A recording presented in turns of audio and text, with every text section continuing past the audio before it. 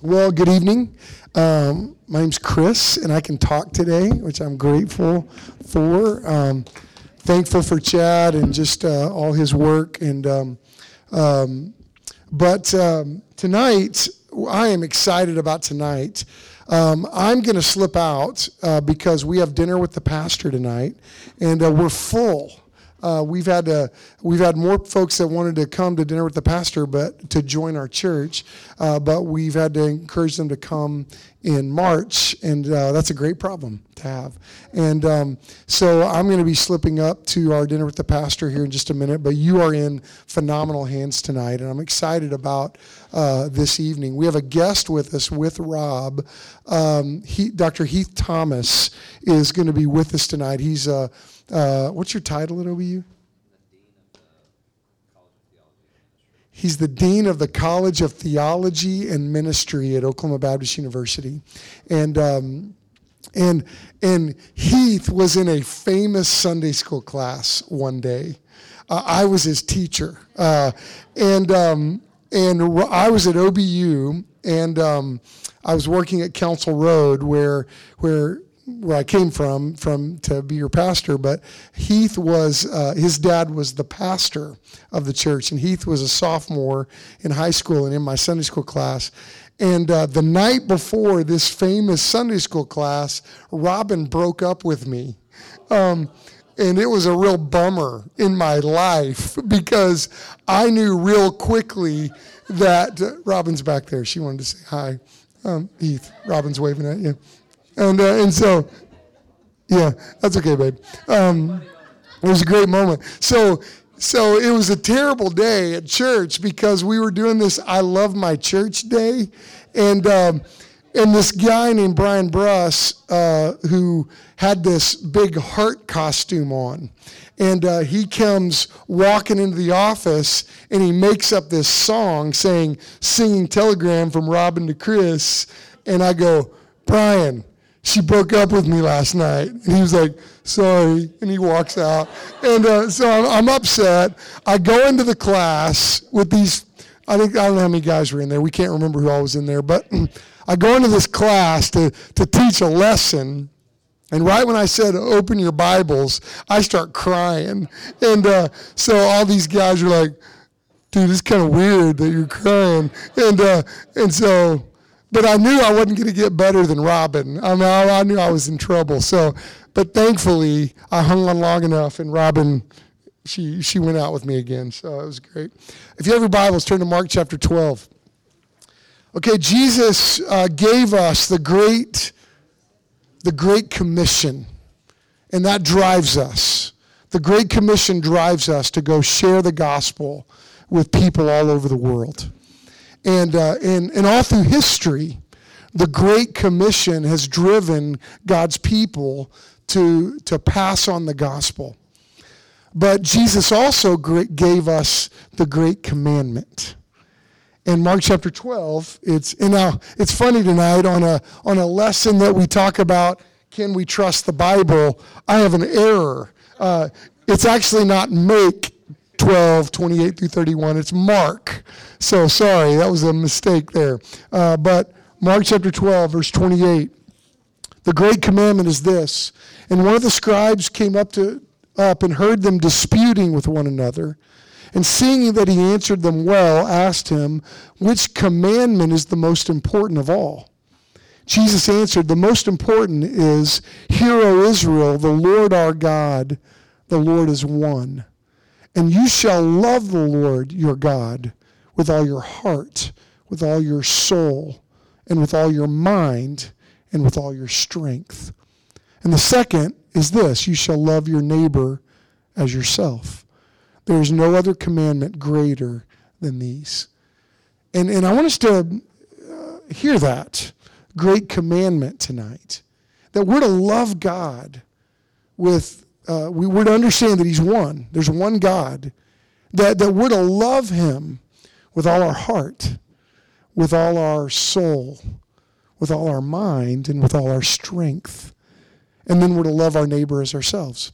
So the heart of this class is one of those one of those opportunities where we are striving to fulfill the great commandment, which we're stretching one another. We're pushing one another to love the Lord with our mind. You know, as a follower of Christ, we've got to learn to think. And I pray that our church is full of passionate believers who think and who are not afraid of the challenges that come our way. Because let me tell you something. Satan is going to come against us with questions. And we don't have to be afraid of questions and challenges to our faith. And when we hear those challenges, we need to learn to respond to those challenges. And tonight, that's part of our journey. And we're going to push one another, continue to push one another to love the Lord with our mind tonight. And I'm grateful that Dr. Thomas is here. I love calling him that because I knew him when he was a punk sophomore in high school. But God has given us two men tonight. Rob Lewis, who's one of ours, who has challenged me in my love of the Lord with my mind. And is continuing to wrestle through that mental sweat of, God, I'm not going to back away from questions and doubts. And I want you to know that when the world comes up with a new question, really there's probably not any new questions. But when the world comes up with these ideas that think, oh man, we're really smart, we're going to debunk the Bible, we're going to disprove God's plan for the world. No, we don't have to be afraid, and we don't have to run and hide. We can confront these questions, and that's what we're going to do tonight. Let's pray together, and then we're going to dive in. Lord Jesus, we hear your call. And tonight, I pray that you would lead us. I pray that your Holy Spirit would empower us. Father, as we confront the questions that we need to learn how to answer. So I pray that you would guide our time tonight. I thank you for Heath being here, and I thank you for Rob tonight, and I pray that you would guide us in our study. Lord, we really want to hear from you, Lord. So we ask that you would lead us in Jesus' name. Amen. Rob.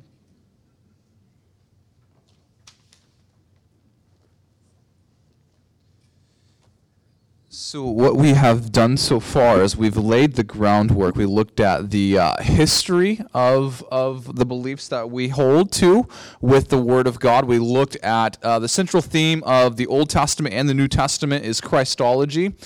We went through the canon last week, and we took a look at how we got the canon, how it was developed. Can anyone tell me what the major assertion was last week, the major claim against us? What was that major claim? How did they say we got the canon? That video we watched. Do you remember? Constantine gave us the canon. What was our response to that? Had nothing to do with it, right? So he was referencing the Council of Nicaea in 325, which said nothing on the canon. It had to do with the divinity of Christ. So we wrestled through that. Well, this week, we're going to take a look at reliability. So we went origin, history, canon.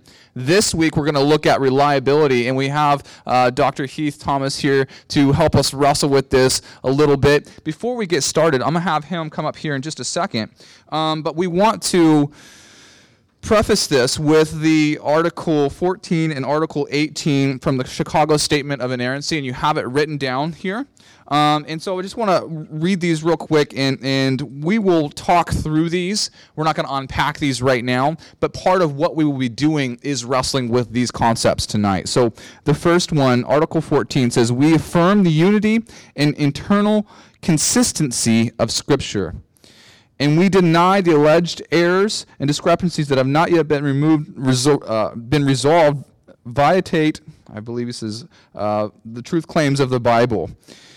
So the whole idea that we talked about in the beginning with Origen, we talked about inerrancy and infallibility. Remember, we talked about that it's really important for us to see how both of those work together.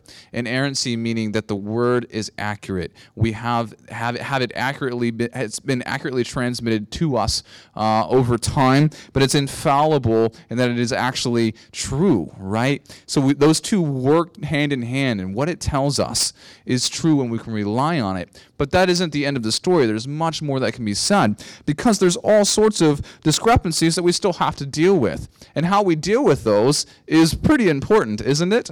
If someone tells you, hey, here's a discrepancy, as we're about to watch Bart Ehrman, and we've seen some of his stuff so far already, he throws some things out there that we kind of need to talk about, all right? And I love that this article acknowledges that there are some things that are not resolved. Yet that doesn't mean that we can't trust in the word, okay? And we'll wrestle through this tonight. But let's look at 18. We affirm that the text of Scripture is to be interpreted by grammatico-historical exegesis, taking account of its literary forms and devices, and that Scripture is to interpret Scripture. All right, so we got some words here. Someone was giving me a hard time as I walked in this evening, and they said, "Did you write this stuff down, making these big words up for us?" And I didn't. So this comes straight from the Chicago Statements. I had nothing to do with that. They wrote this long before I was born, 1978. But this word, exegesis. Has anyone ever heard of that word? I hope everyone's at least heard of that word. Okay, does anyone want to give a shot at explaining what that word is? Now that we've got a professor in the room. No pressure. Yes, sir. Ooh. Excellent. Nice. That's great. That's really a good, quick and dirty description. I think that fits really well, and we'll let Dr. Thomas. Oh yes, he said, I'm gonna take off my jacket because I'm burning up. So excuse me. I'm not trying to be weird and unzip it slowly and. His definition was basically in line with hermeneutics, that you allow Scripture to interpret Scripture. You look at it holistically. I believe I'm paraphrasing you close enough there. But the idea is that we let the Bible speak. We pull from it. And we'll talk about this a little bit next week when we get into interpretation and authority. We'll deal with those both all in one week. But it really is a matter of interpretation. How do you interpret Scripture? Because there is this popular theme that's floating around in our culture that basically Scripture is just open to any interpretation you'd like to apply. And so we make the distinction between authorial intent and reader response.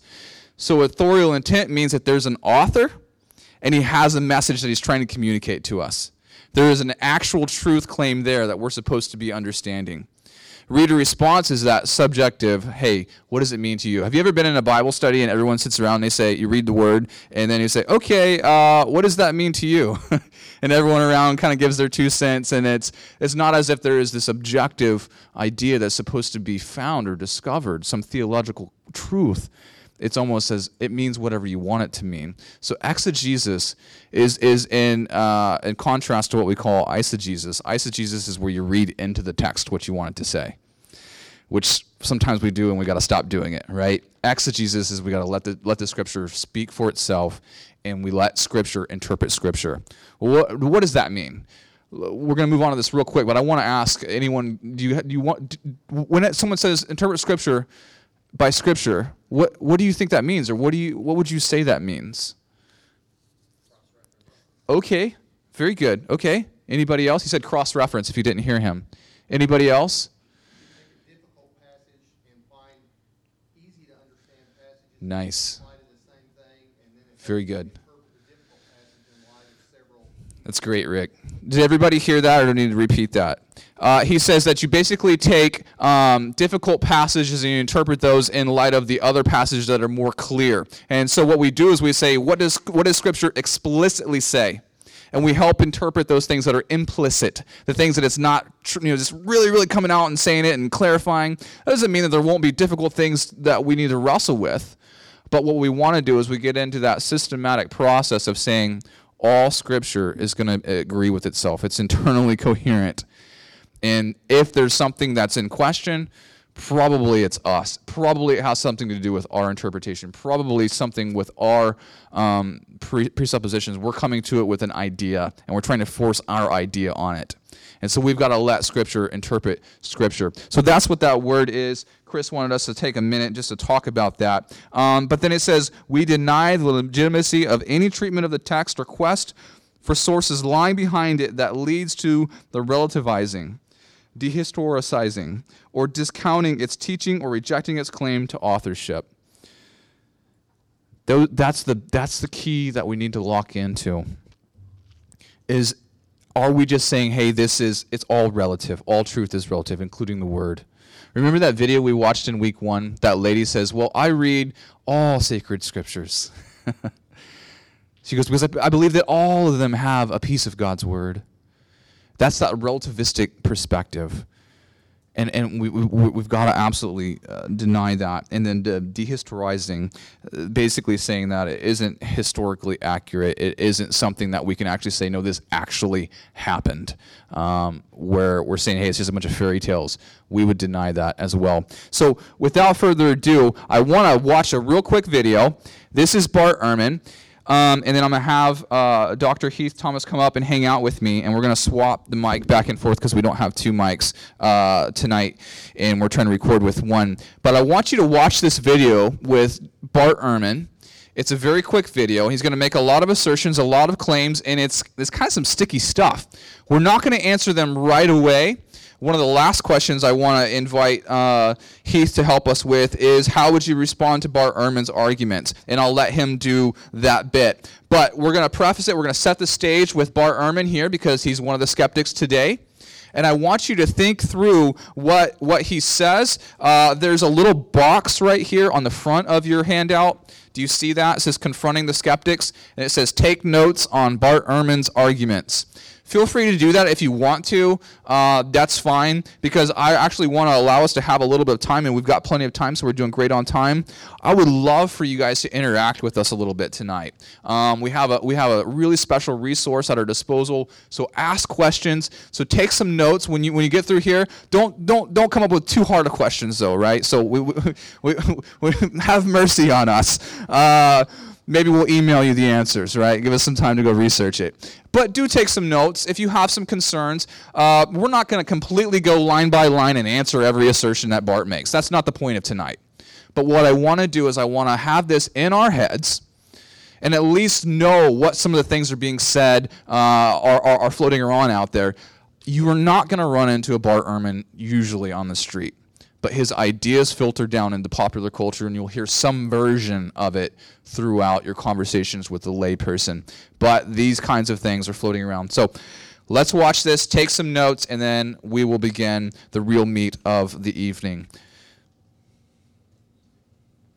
Historians have to have evidence. Well, what kind of evidence do they look for? The best kind of evidence when dealing with ancient periods is to find evidence that goes back to the time itself. You would love to have contemporary accounts written like the next day. Historians would love to have lots of sources. You would like these sources to be independent of one another. You want independent sources who all attest to the same event. You want these independent sources to be consistent with one another. You don't want them to be contradicting each other all over the map. You want them to be agreeing with one another. So you want them to corroborate one another without collaborating with one another. Moreover, you want them to be unbiased toward the subject matter. You don't want them to be skewing things in light of their own self-interest. What kind of sources do we have when it comes to the Gospels? Are they the kind of sources that historians would want when trying to establish what probably happened in the past? I think the answer to that question is no. They are not contemporary to the events they narrate. But our earliest account of Jesus' resurrection is 40 years after the event. You don't have somebody who was there writing about it. None of the authors were eyewitnesses. Paul himself indicates that he was not an eyewitness, and none of the gospel writers was an eyewitness.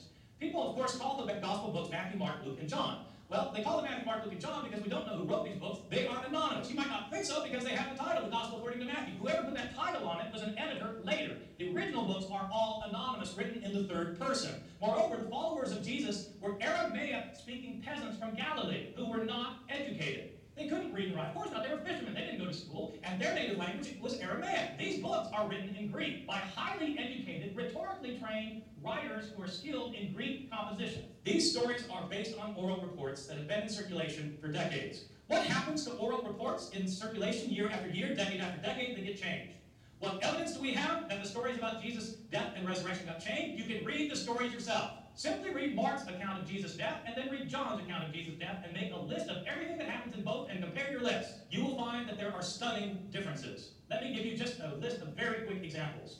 What day did Jesus die on? That's a simple question. And luckily, we're told in both Mark and John. In Mark's gospel, we're told that Jesus died the day after the Passover meal was eaten in Jerusalem. John tells us explicitly, chapter 19, verse 14, that Jesus died the day before the Passover meal was eaten, on the day of preparation for the Passover. That's different. He couldn't die both days. Did Jesus carry his cross the entire way to Golgotha, or did Simon the Cyrene carry it? It depends which gospel you read. Did both robbers mock Jesus, or did only one of them mock him and the other come to his defense? It depends which gospel you read. Did the curtain in the temple rip in half before Jesus died, or was it after he died? It depends which gospel you read. Who went to the tomb on the third day? Did Mary Magdalene go alone, or did Mary go with other women? Depends which gospel you read. If with other women, how many of them were there? What were their names? And which ones were they? Depends which gospels you read. Was the stone rolled away before the women got to the tomb or not? What did they see in the tomb? Did they see a man? Did they see two men? Or did they see an angel? Depends which gospel you read. What were they told to tell the disciples? Were the disciples supposed to stay in Jerusalem to see Jesus, or were they supposed to go to Galilee? Depends which gospel you read. Did the women tell anybody, or were they silent about it? Depends which gospel you read. Did the disciples ever leave Jerusalem, or did they leave and go to Galilee?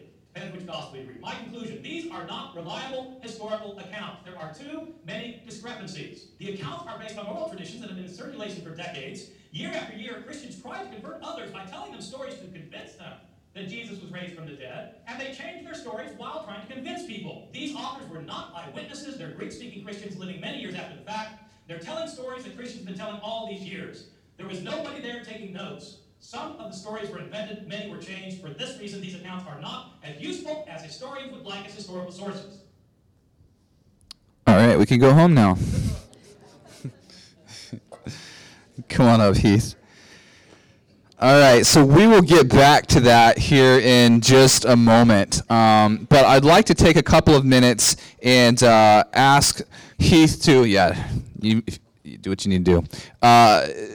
Talk to us a little bit. First off, I want to know a little bit about you, Heath. What do you do? What's your main ministry, and kind of what motivates you to get up and do what you do every day? Right.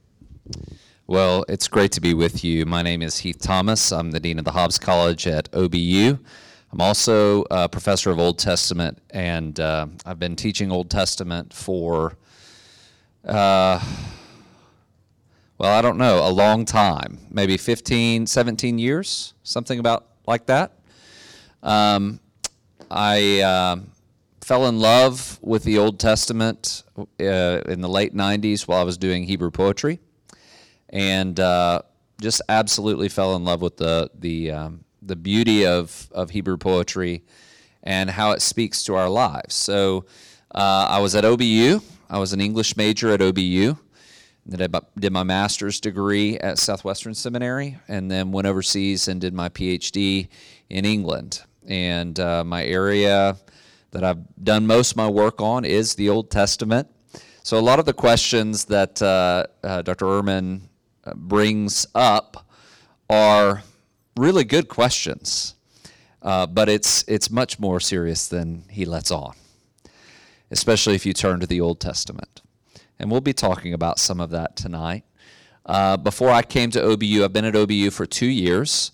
Prior to that, I was at Southeastern Seminary at Wake Forest, North Carolina, where I was professor of Old Testament and Hebrew out there. I was also the director of the PhD program out at Southeastern. And if you don't know where Wake Forest is in the Raleigh-Durham area. And some of the folks that we regularly ran into and served at my church that I was at were students from UNC Chapel Hill and students from Duke University. So these questions that he's bringing are not hypothetical. Students would come into those classes, and then they would come back to the church and say, I don't even know what to think anymore. And so one of the things that I'm passionate about is helping equip the church to read Scripture better, to help them understand what Scripture is doing and saying, to help you figure out, all right, what is this thing that we call the Bible? And how do I read it? And how does, in some weird way, this text make an impact on my life? And so we're going to talk about some of those things tonight. As I say, Ehrman's raised some very good questions, particularly related to the Gospels. We'll talk about some of that. But really, it's only the tip of the iceberg. And one of the things that I think is an absolute gift to the church is, frankly, these kinds of events to where you flag up these issues for our people. And you say, hey, there's something to see here, and we need to see it so we can read Scripture more faithfully and then engage our world more faithfully with the gospel. Because I don't know about you, but I hear smart guys like this talk all the time. And it makes me think, oh my goodness, they're really smart. They've got books with Oxford University Press. Surely they're telling me the absolute truth, aren't they? Well, sometimes when you read a book, somebody's got an axe to grind. I'm not saying he's being disingenuous. He actually believes what he's saying, and based on evidence. But is that the whole story? No, it's not. So we'll talk about some of that tonight. That's why I'm here, to help us think through some of these things, and I look forward to talking with you. So let's go ahead and jump right in. So our first question, and you guys can take notes on your handout. It's a really broad question, big question. Can we trust our Bible? How many times have you heard someone say, hey, you can't trust that? That isn't accurate. Has anyone ever heard that assertion? I was sitting in the lunchroom one day, and a guy told me, he goes, hey, man, you know that it's been changed over and over and over throughout the times. We don't have the original manuscripts. We don't have the original copies, and no one knows. And it was one of those moments that my apologetics training came in, sprung into action, and I said, do you have any books at home? He goes, yeah, I got lots of books. I said, awesome. I said, how many of them are the original autograph? He said, none of them. I said, what about that newspaper right here on our lunch table? And we started talking about that. He goes, you know what? I never thought about that. So we take for granted that these things are reliable in other areas, but then when we look at the Bible, somehow we have a different set of criteria. So I ask you, Dr. Thomas, big, broad question, can we trust our Bible? Yeah, that's a big question, isn't it? Can we trust our Bible? And it makes me think of, going to... If you are a car salesman, please forgive me. Okay? But it reminds me of, I'm going to buy a car. I go to a lot. Maybe you've had this experience. You go, you look at the car, and then someone kind of saunters up. Hey, how's it going? How you doing? And your immediate reaction as the guy on the lot is, can I trust this person? That's not an unusual kind of experience. Can I trust this? And when we think about the Bible, it's natural, actually, if you're a thinking person at all, to ask, can I trust what I'm reading?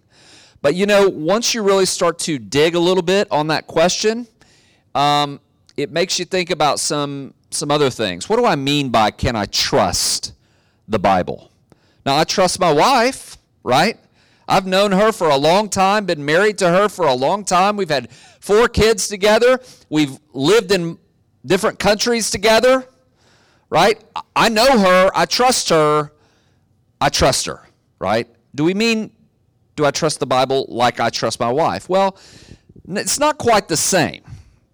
Usually what we mean when we say, do I trust the Bible, we're asking a number of questions about the Bible, and probably in a room like this, when you hear that question, do I trust the Bible, you're thinking about a lot of different kinds of things. And so I've categorized them into some areas. So when I say, do I trust the Bible or can I trust the Bible, some of you, when we ask that question, we're actually asking, does the Bible present to me reliable historical or factual information? Is the Bible trustworthy? Can I trust it? And what you really mean by that is this historically and factually trustworthy? And I can gladly say to you, yes. The Bible that you hold in your hands is historically and factually trustworthy. It's reliable. You say, well, Heath, why in the world do you say that? I mean, didn't we hear Bart Ehrman saying these things? Well, if we're asking about, is it presenting to us historical and factual information well or accurately, there's a number of things that we need to unpack on that. So first of all, does the Bible present to us accurate information about, let's say, the 1st century A.D., the time in which these texts were purported to be written? Okay, roughly the 1st century A.D. Does it present data or information that is resonant with that time frame, or is there like a reference to George Bush in the New Testament documents? The reality is this: when you read the New Testament documents, what you find is it does present data, information that is resonant with what we have in the 1st century. And how do I know it's resonant? Well, because we've got all sorts of other data that corroborates the biblical material in terms of social customs, ways of living, social groups. You remember those Sadducees, Pharisees? You remember those guys? Hey, guess what? Early writers of that time talk about those same groups. In other words, what I'm saying is the social divisions, the conflict between Rome and the Jewish people, all of that is resonant with the time period from which these New Testament documents come from. But guess what? The Bible is not just the New Testament. What about the Old Testament? What I would say is absolutely. One of the most interesting thing, and I like show and tell, right? My grade school days never left me. I love show and tell. I've got some show and tell. We have some good resources up here, and some of them are actually really heavy lifting, but they're really good because they help us understand when we're talking about the time frames from which the Old Testament texts were written. They present life, social customs, people, places, dates, events that are resonant with other texts that talk about the same time frame. So is the Old Testament reliable? Yes. Is the New Testament reliable? Yes. Well, what about those things that Ehrman brings up about things like, John and Mark's differentiation between the day that Jesus died? Well, we can talk about that in just a minute, but it's worse. Did you know we have 4 Gospels, 1 Jesus? If the Gospels were just interested in, you remember Joe Friday? Some of you know what I'm talking about, some of you don't. But there was a detective that said, just the facts, ma'am, only the facts, right? You know that? Well, is the Bible in giving us just the facts, only the facts? I'm talking just the facts. That's it. No embellishment, no contextualization. Just give me the cold, hard facts. No, it's not interested in just doing that. The Bible is not interested in just doing that, either in the Old Testament or the New Testament, because guess what? That's not the way the Bible came to us. God gave and inspired the writers of the Scriptures over roughly, listen to me, well over 1,000 years. It's written in 3 languages. And there were literary conventions, right? If I were to talk about a tweet today, right, you would know what I'm talking about. But guess what? If I used the word tweet 15 years ago, people would think I'm crazy. 15 years can make a big difference in terms of literary conventions. Do you know that the Bible presents different literary conventions based on the time frame in which it was written? So there's 4 Gospels. Do you know that they're written, they're all talking about Jesus, but they're 4 Gospels, 1 Jesus. Did you know in the Old Testament you have 2 histories? Did you know that? Most people, when they think of histories, they think the historical books. Namely, they think 1st, 2nd Samuel and 1st, 2nd Kings, and that's usually what people think of.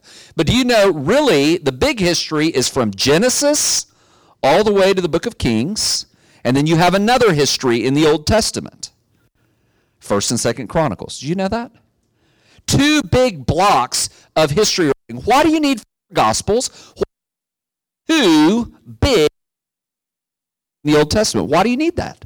Won't one do it? I mean, if we're always just and only just interested in giving the facts, why do we have 2 Old Testament histories and 4 presentations of the gospel? Why? Because each of these presentations just gives different facets of the truth.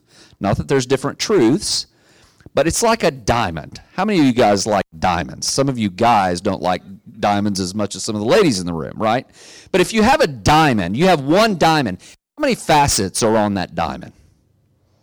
Right? Each facet contributes to the beauty and the reflective power of that diamond. Do you know that's what's going on in the Scriptures?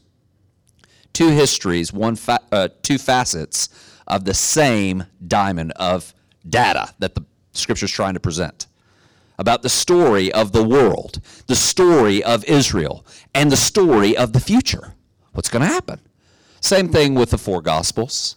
4 Gospels, 1 Jesus. 4 facets of the diamond of the presentation of the gospel of Jesus Christ. It's not that these texts are somehow unreliable or untrustworthy because we got more than one of them. It's that these texts reflect more beautifully and in a grander way the glory of our Savior Jesus Christ. It's not that these texts are unreliable. The 4 Gospels, the 2 histories, tell us even more of the reliability of these Scriptures. So do I trust the Bible? Yes. It gives accurate historical information, cultural information, sociological information about that time frame.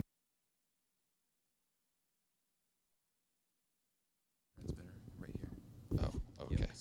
I see. Does that help? Okay. Second thing, is it reliable when it comes to things like the subject matter that it purports to convey? When we say, is the Bible trustworthy? Can I trust it? Some of you might be thinking, well, is it really trustworthy? Well, that drives us to a question of what does the Bible aim to do? If you're trying to read the Bible as if you would a history book, let me just tell you, you're probably off on the wrong foot. If you're reading the Bible like you would a science book, let me just tell you, you're probably off on the wrong foot. Why? Because the internal testimony of the Scripture is not, this book is an encyclopedia. This book is a dictionary. No. This is how the Word of God describes itself, okay? And I love this. This is one of the chief texts that talk about the reality and the function and the purpose of Scripture. It's Paul when he writes to Timothy. Some of you know this, but listen to what Paul says to Timothy. In 2 Timothy 3:14-17, he says, "But as for you, continue in what you have learned and firmly believed. You know those who taught you, and you know that from infancy you have known the sacred Scriptures." And can I just put something in here for you?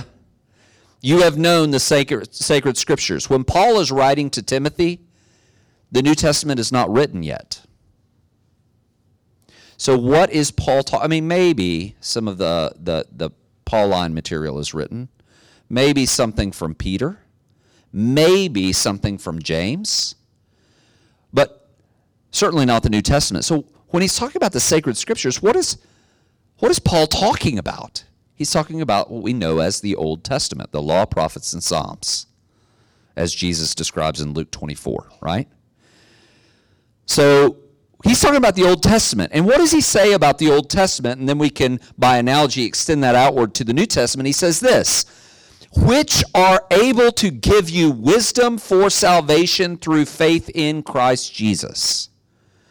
And then this very famous verse, "all Scripture is inspired by God," or really breathed out by God, "is profitable for teaching, rebuking, correcting, for training in righteousness, in order that," or so that, "the man of God may be complete, whole, person of integrity, equipped for every good work." So what is the purpose of Scripture? Well, you might say, well, we got to read the Bible for the facts. Well, guess what? Encyclopedias contain facts. And when you're interested in a fact, what do you do with an encyclopedia? You pull it off the shelf, or Wikipedia, right? You go, you look at your Wikipedia fact, and then what do?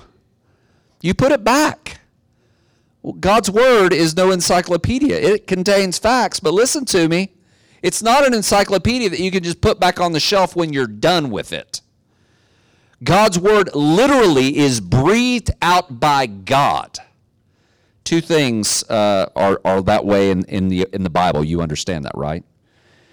Think about when God breathed into the nose, the nostrils of the man. Do you know what happened when he breathed out his breath into the nostrils of a man? Do you know what the Hebrew says? Or the Hebrew text reads, how it reads? It says that terracotta figure became a living thing, a living being. Some translations read a living soul.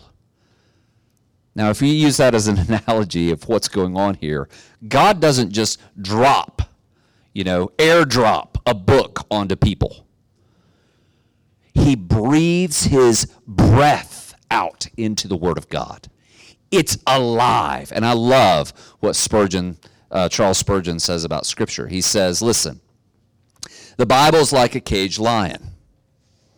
What we need to do as the people of God, especially preachers, is let the lion loose.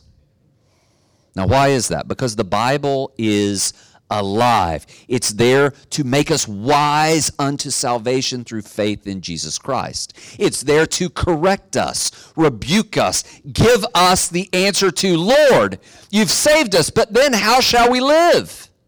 Well, Scripture is God's gift to help us understand it. What's the right way? What's the wrong way? Scripture is that gift. Yes, it contains facts, but if we're reading like an encyclopedia book, we're probably off on the wrong foot. Does it contain history? Yes. But if you're reading it like you would, a modern historiography or something like that, you're probably off on the wrong foot, because what Scripture says about itself is that it is given by God to make you and I wise unto salvation through Jesus Christ and change our lives so we can be equipped for every good work. Okay? So is the Bible reliable? Can we trust it? Yes, and we can trust it to do that, what I've just described. Help us understand who Jesus is. Help us understand what it is to live well and faithfully as we follow Jesus. It does that too. And then there's some other things that when we say, can I trust the Bible, we can talk about that as well. Is it reliable when it comes to science and math and things like that? Well, listen. You're not going to find in the Bible, right, how to build an atomic bomb. Okay? You're also not going to find geometry, modern geometry in the Bible. You're just not going to find it. But the Bible, in its own testimony, speaks to everything. Did you know that? Why? Why do I say that? Because the Bible tells us about God's creation. And in Genesis 1 and then Genesis 2 as well, what we have is God has created the world, and guess what we know about the world based on creation? It is intelligible. We can look at things and go, hey, that makes sense, that works. Why does that work? And because God has made us inquisitive, we can search out the beauties of God's creation and figure it out. And so does the Bible speak to science and math, things like that? Well, not directly if we're trying to, create a mathematical theorem out of the book of Ecclesiastes. Probably not going to work. But does the Bible address the hard sciences that we would normally call them? Yes, it does. But in ways that are surprising, endlessly interesting, and ways that probably we might not think of unless we have a really robust doctrine of creation that we got from Scripture. So that's my start. That's good. You guys wrote all that down, didn't you? Awesome. Man, you hit on a lot of really, really good points. So I want to try to synthesize some of it. So if I'm getting the story right, so I'm a little slow, so I want to make sure that I say what I think happened and you can fix whatever I mess up. Your basic claim is that it depends on what we mean when we say, can we trust it? So we've got to clarify, what are you saying? What do you mean? Trust it in what area? And your analogy is that, can I trust it? It's not saying, is it going to answer every question I would ever have? You're saying it has to do with a particular type of trust, and that is, it's going to lead me accurately to the knowledge of God, His holiness, His righteousness, and how I ought to live accordingly. We talked earlier about authority, what you say, descriptive versus prescriptive. So you're kind of going down that road a little bit, aren't you? But so let me ask this question, or actually make an assertion, because I'm going to move on to the next one. But I want to give you an opportunity to respond.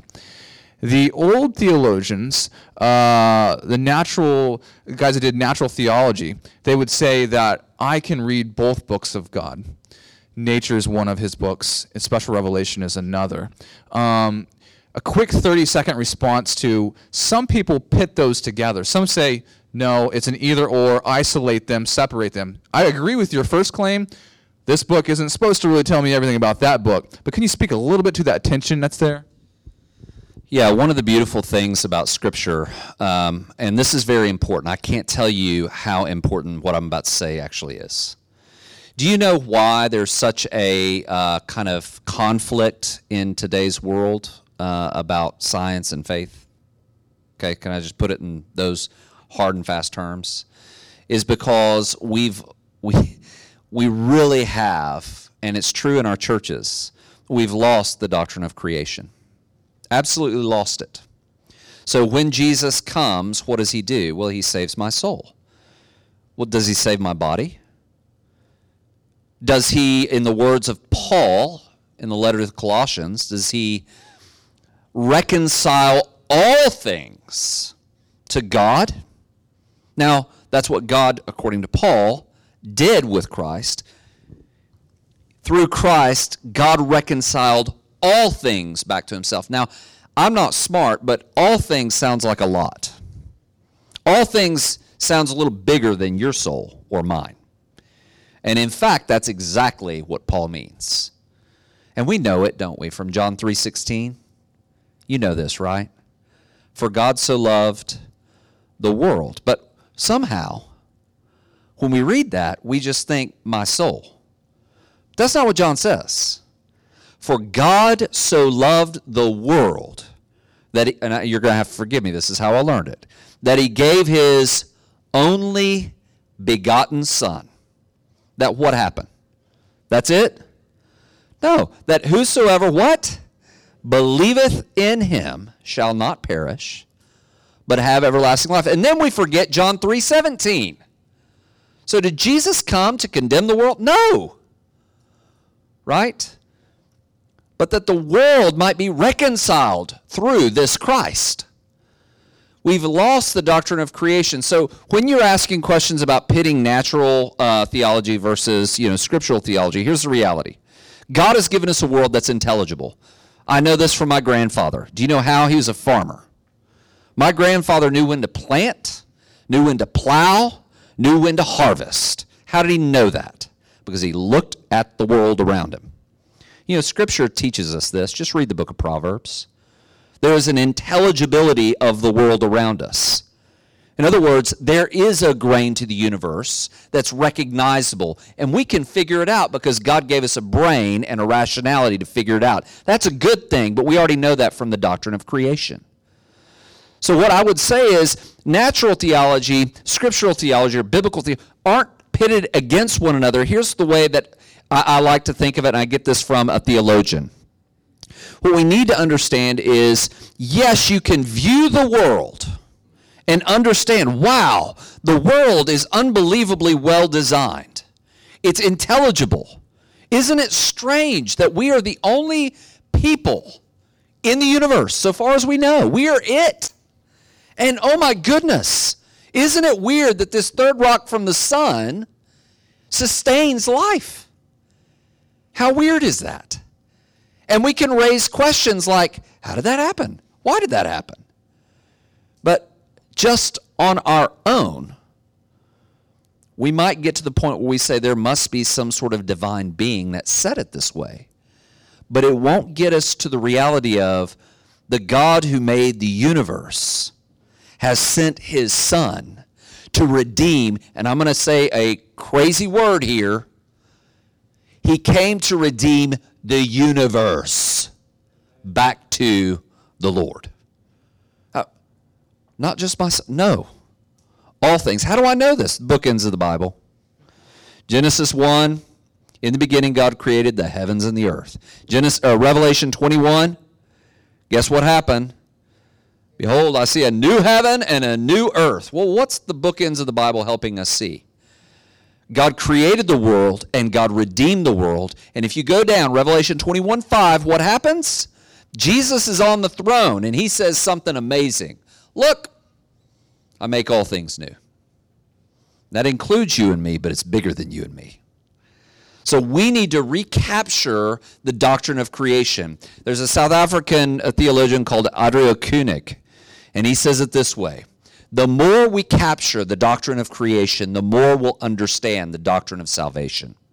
The less we understand the doctrine of creation, the less we'll understand the doctrine of creation, the less we'll understand the doctrine of salvation. So what I would say to you is, look, it's not about pitting natural theology versus the Bible. Scriptures are the spectacles, the glasses that we need to see the natural world aright. Does that make sense? We need spectacles. Why? Because we're broken in sin. That's why. That's a nice biblical category. We need something to help train our eyes to see the world the right way. And that's what Scripture helps us do. Does that help? Yes. Thank you. Maybe one day we'll have just a whole session on that, because I think that would be really interesting to open up. And that's one of my personal passions, is that relationship. And all the things you said, I love that, because I think he's exactly right. When we are looking at the doctrine of creation incorrectly or insufficiently, we're doing all sorts of other things to our theology as well, right? And so I want to move on to the next question here. Why is it important for believers to have an understanding of these challenges? So we went through some of the challenges with Bart. We haven't addressed them yet. But why would you say that it's important for people like us, people in this room, not just professors like you? Why is it important for us to even care about these? Isn't this just ivory tower stuff? Great question. How many of you know somebody? I hope some of you do. How many of you actually talk to people? Now, I'm an introvert. You may not believe this, but I'm like off the charts introverted. You may not believe it, but it's actually true. God does work miracles, I'm telling you. Okay, so I'm actually an introvert. It wouldn't bother me at all to be with these books all day by myself. But you know what? God had a big laugh, and he said, that's not going to be your story. Your story is you're going to be working with people day in and day out, day in and day out. And you know what that's made me do? It's made me go to the Lord and say, God, teach me how to love my neighbor. Because I don't want to. It's hard. But guess what? God kind of has a big laugh and says, well, that's what you're going to do, so you better learn how to love your neighbor. The reason why we take seriously the challenges of guys like Bart Ehrman, or the questions that come when we deal with real-life people, not theories, but real-life people, is because we want to love our neighbor well. Do you know guys like Bart Ehrman? You're going to hear about this, I think, from one of the lessons, maybe next week, from a guy named Craig Evans. A guy named Craig Evans is a radical Christian apologist, New Testament scholar, just like Bart Ehrman. They're friends. They talk to one another. They don't sit on one side of the room, on this guy on the other side of the room, and just kind of lob bombs at each other. They talk about their differences. And some of their differences are fundamental about the realities of Scripture, the Word of God, the New Testament. And they give their evidence, and they talk about it and debate. And guess what? Guys like Bart Ehrman, they're not persuaded. But here you have a guy, Craig Evans, who loves his neighbor enough to actually talk to him like a real-life person. Say, okay, well, that's a good point. I hadn't thought of that. I got to think about that. and you take them seriously, listen to them, so that you can, yes, respond to their questions, but help them, maybe in a strange way, you're building a bridge to faith. And that's what apologetics are. Apologetics aren't, and that's a fancy, $10 word. Apologetics means a defense of the faith. That's it. Apologetics is not about winning an argument. Apologetics is about giving a faithful testimony or a faithful witness of the faith. That's it. Apologetics is not about winning an argument against an unbeliever. Apologetics is really about loving your neighbor well, hearing what they have to say, and saying, okay, well, as I see it, those facts are inaccurate. I know you got them from Wikipedia, that paragon of good information, but that's not accurate. And can I show you some of the evidence that I've got? So I would just say, look, why do we need to take these challenges seriously? Because you and I are going to deal with real people who have real questions. And if we want to love our neighbor well, we need to take their questions seriously. Let me give you an example of this. When I lived in England, my wife and kids and I lived in England for 4 years, and I was at a university there, University of Gloucestershire. It sounds like Worcestershire, but it's Gloucestershire. Gloucestershire is a county just south of Worcestershire, strangely enough. I had a friend there who was in the sociology department, and she was a teacher. And, where I was, there were a lot of people from all over the world. And so we had this weird lunch bunch that we would go and have lunch together. Now, not everybody around that table was a believer. In fact, there were a good number of folks that weren't. There were some, studying the Bible just purely because it was an academic interest, like you would study Shakespeare or something. But I remember after 2 years of lunch bunch, one of my colleagues from the sociology department, I'd gotten to know her. She'd gotten to know a number of us who were believers. She looked at me one day and said, Heath, can I ask you a serious question? I said, sure. She said, isn't it enough that Jesus was just a good moral teacher? He doesn't need to be like this weird Son of God guy that rose from the dead, right? It's enough that he's just a good moral teacher, right? I mean, can't that just be good enough for me to just agree with you on that? That's good, right? And do you know what I said? That's after 2 years. 2 years.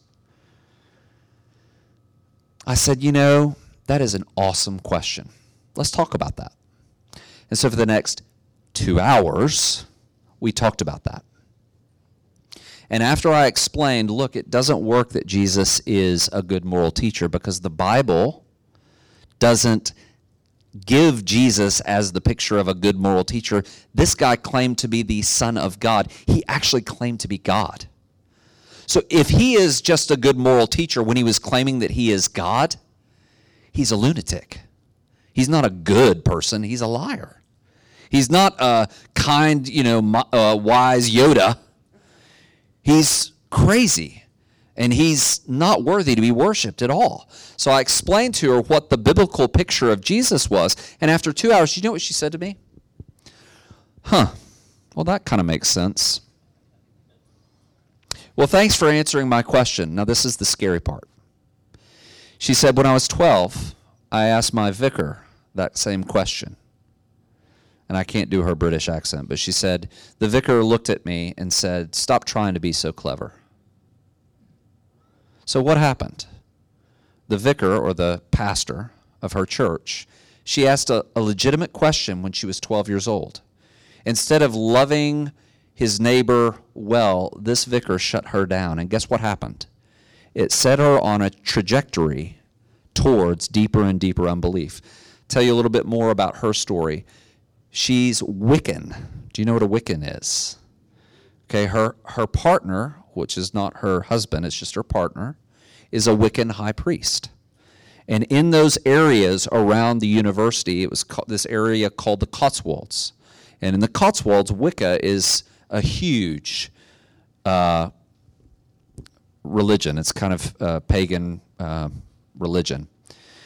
And it just, when she said that, it struck me, gosh, she wasn't loved very well by a Christian. Why? Why do we need to engage these challenges? Because they're serious. Can I just say, if we're going to love our neighbor well, we need to take their questions seriously. Not everybody is out to get the Christian faith. There are some people that are. Maybe there might just be people who have questions, and instead of getting mad at them, we need to allow the Spirit of the Lord to remind us, hey, dude, tap the brakes. Don't try and blow them up. Love them well. So why do we need to address these challenges? Because we want to love our neighbor well. Second reason why I would say that we need to love or accept these challenges is because growth is good for us. Exertion is good for us. Why is it that we know this when it comes to exercise, dieting, sports, academics? We know exertion yields things in us that has value. If I exercise, okay, we're not going to talk about New Year's resolutions, okay? I don't want to meddle, right? But if I exercise and if I diet, there are positive benefits, and we all know that. But when it comes to the things of God, it's like, don't make me think. Don't make me think. Well, listen, let me just tell you, exertion in Scripture yields, I promise you, it can, not always, but it can yield a deeper, richer faith. So don't back away from the challenges because, I can lose my faith. Well, welcome to the club. Welcome to the club. There might be times where you go, man, holy cow, that would make me lose my faith. You know what? I can tell you unequivocally there is something, if this were ever proved historically true, that would make us lose the faith. Every single one in here, unless you're not rational. If there was never a man named Jesus who lived, that would make us lose the faith. Do you know why? Scripture hinges on Jesus. And if he was not a real person, guess what? The Christian faith is a lie. Good news. He was a real person, and everybody who's a scholar who actually thinks about this stuff knows Jesus was real. But then the big question, did he rise from the grave? Everybody agrees that he's real, but did he arise from the grave? Guess what? If they find the body of Jesus somehow, Christian faith is a lie. Why? Because the Bible said that Jesus bodily rose from the grave and now is ascended at the right hand of God, wherever that is, in authority and power now. So if you present to me the body of Jesus, this faith that we hold is not true. So listen. You got to think about these things. I have good news. They haven't found the body of Jesus, right? And they won't, because Christ is risen indeed. But you got to think about these things, to love your neighbor well, and because, hey, it's good for you to exert yourself in these challenges. That's excellent. It brings to mind, I heard one time someone say, and I can't remember, they said, hate isn't the worst thing, apathy is. To be apathetic is to say, you're not even worth my time. You're not even worth responding to. And that isn't something that we should engage in. We shouldn't become apathetic to those who have real questions and real struggles. And I love your story. I have a similar story. Last week, actually, I was in Southern California. I have a good friend who's an engineer at NASA, JPL, their Jet Propulsion Lab in California. We're having dinner.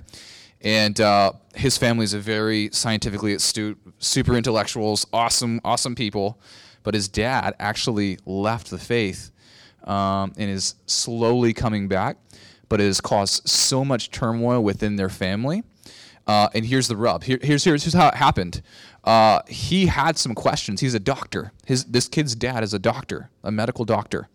And he's hearing all this evolution stuff, hearing all these things, and he's hooked up with all these intellectuals on the other side. And he went to his pastor and asked for help to, wade these waters. And he said, that's not worth wasting your time on. Well, do you know who was there ready to disciple him? Yeah. These other people. And it ended up, and I won't say my friend's name, but I'm so glad that for whatever reason, the providence of God saw it fit that he would make it out of that. Now he's an active scientist who is on fire for the Lord, struggling, but part of his ministry is helping his father connect those dots. But I think that's what we have to do. We are part of that. We are bridge builders. We are to put those planks in front of people. Wherever their struggle is, that's where we meet them in humility and love. So I love that. And it's interesting. We were talking about this a little bit upstairs. We were talking a little bit tonight. Michael Kruger, who's a well-known, respected scholar, and we've recommended a couple of his books. And he actually was a student of Bart Ehrman. He studied under Bart Ehrman. And his response was different. And you had said that you've known several who have left the faith because of Bart's claims. And thank God that guys like Michael Kruger said, you know what, that's an interesting question. That's an interesting assertion. Let me dig deeper into it. And Michael Kruger actually says that studying under Ehrman is what drove him to get his PhD in this stuff and actually become an active apologist on the other side of it. So those are two great points. We have about 5 minutes left. Oh my goodness. I know. So I'm going to skip over question 4 and probably don't really have a ton of time to go into 6, but you can do what you want with it. But I really want to hit 5, if that's okay with you. So the question is the Bible to be taken literally? And I'm going to let you just have at it, but stop about 5 till so we can close. But I really want to hear what you have to say on this, because this is something I hear Christians saying, not unbelievers, Christians saying, no, we really don't take that literally, do we? So help us unpack that. Literary genre, authority, all of that good stuff. So this is probably one of the biggest questions I've gotten asked over really certainly the past 15 years since I've been in seminaries or university contexts. Is the Bible, should I take the Bible literally? It's not literally true, right? Literally. And usually what people mean is, are all the facts right? Okay, that's usually what they mean. But I just kind of want to throw a little monkey wrench in this, okay? I want to take you back. I like stories. Do you know there was a guy who lived, he was one of the major and probably the most significant theologians and pastors in the history of the Christian church. His name was Augustine. You might know him as Augustine. He wrote a book called The Confessions, but he also wrote a lot more than that. In fact, he wrote 2 commentaries on the book of Genesis. Okay? Now, one of his commentaries was very interesting in terms of its title, especially pertinent to this question. It was entitled On the Literal Interpretation of Genesis, okay, which I've just translated in English from the Latin, all right? On the literal interpretation of Genesis. And in that commentary, literal interpretation of Genesis, do you know what Augustine said about the 7 days of creation? They are the 7 ages of the world. What? Oh, there's like 6 24-hour days, right? Yeah, well, when he says the literal interpretation of Genesis, he has no evolutionary axe to grind, right? Evolution wasn't invented, right? In the 4th century AD. It's not even around. So what's he talking about? Well, he says that when you read Genesis 1, what you see is actually 7 ages of the earth, or the world. Day 6 is when the church is around. Day 7 isn't even a day. It's the age in which the kingdom of Christ is, when he reigns eternally. It's the new heavens, new earth picture that I was talking about in Revelation 21. Now, I want to ask you, is he reading the Bible literally? You might say, no. He's reading it what we would call figuratively. But you ask Augustine, he's saying, no, this is what the text says. We have to be careful with our terminology. Is the Bible literal? Here's the reality. The Bible is 66 books. Do you know how many different genres there are in the Bible? And when I say literary genres, I'm talking about poetry, narrative, prose.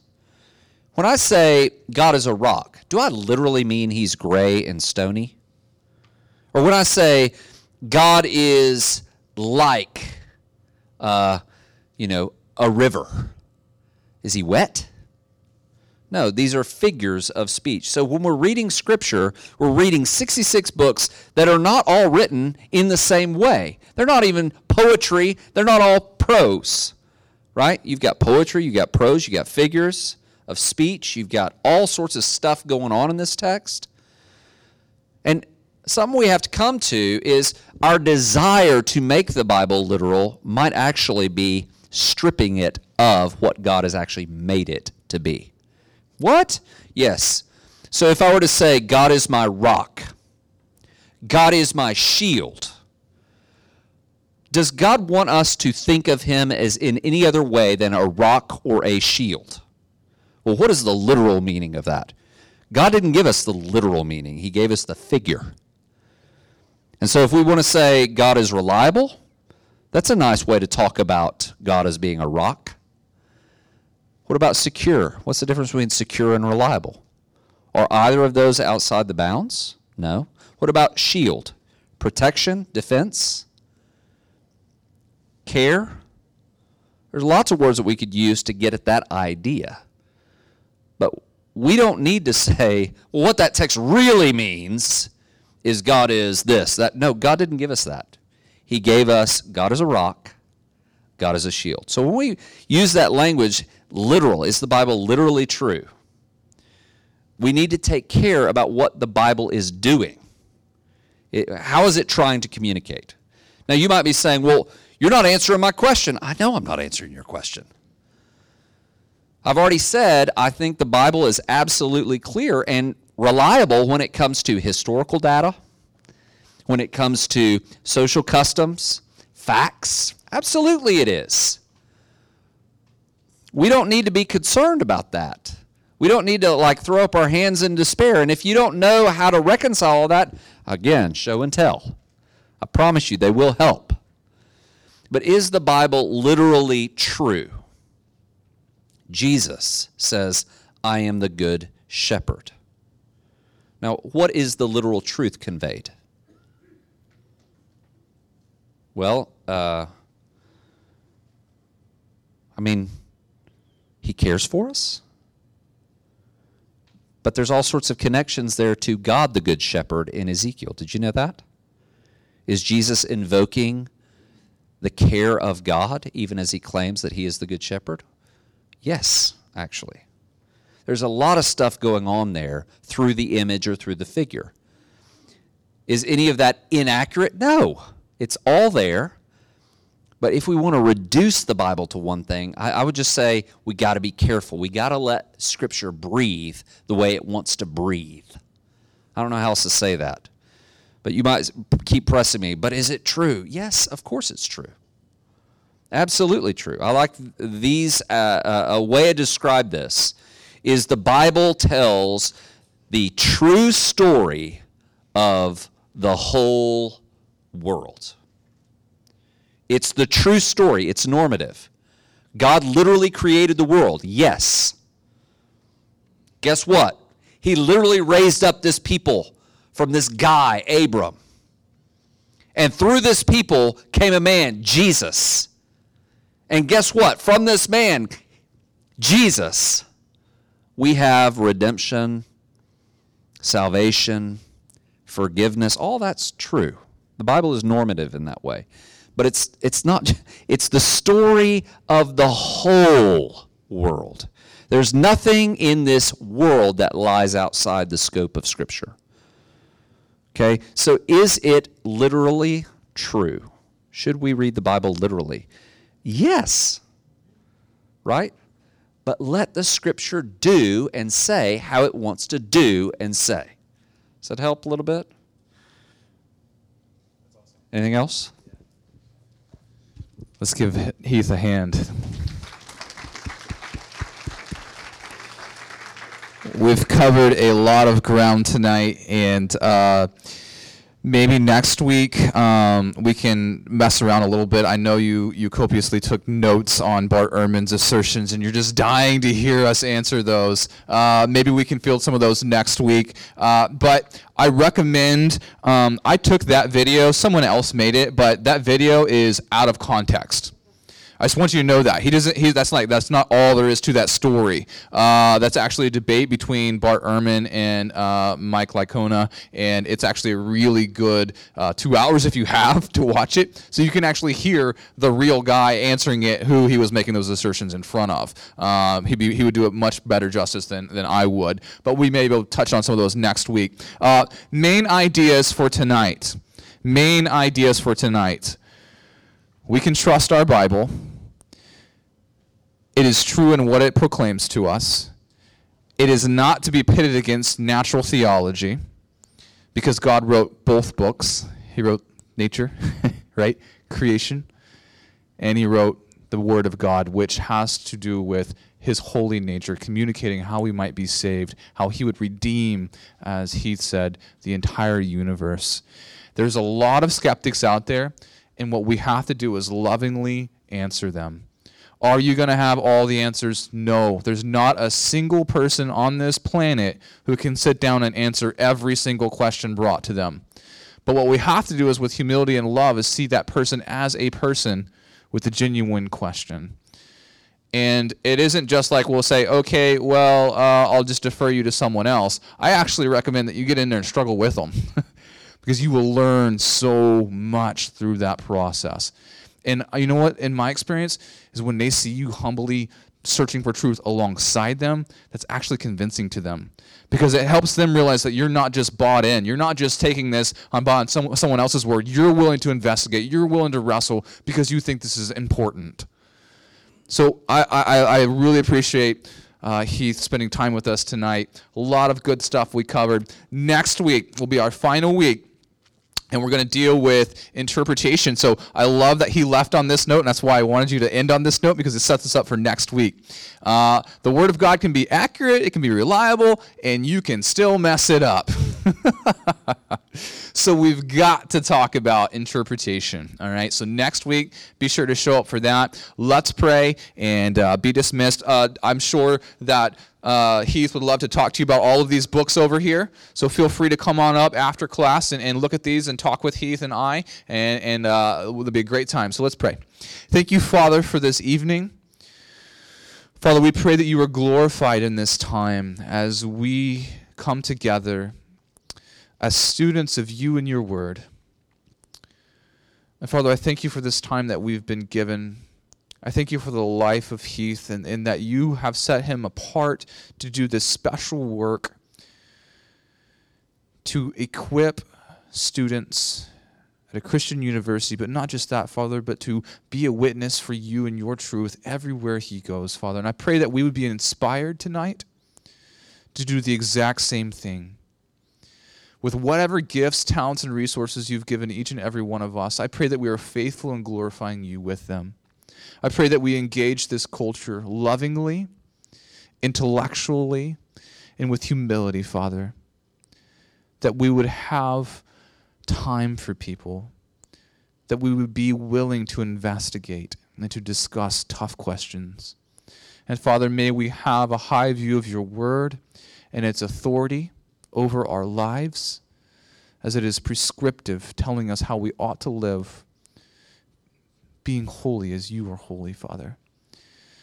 Please bless every person in this room tonight, Father, as they go out into the world to continue the ministry and the work that you prepared for them. In Jesus' name, amen. Thank you, guys.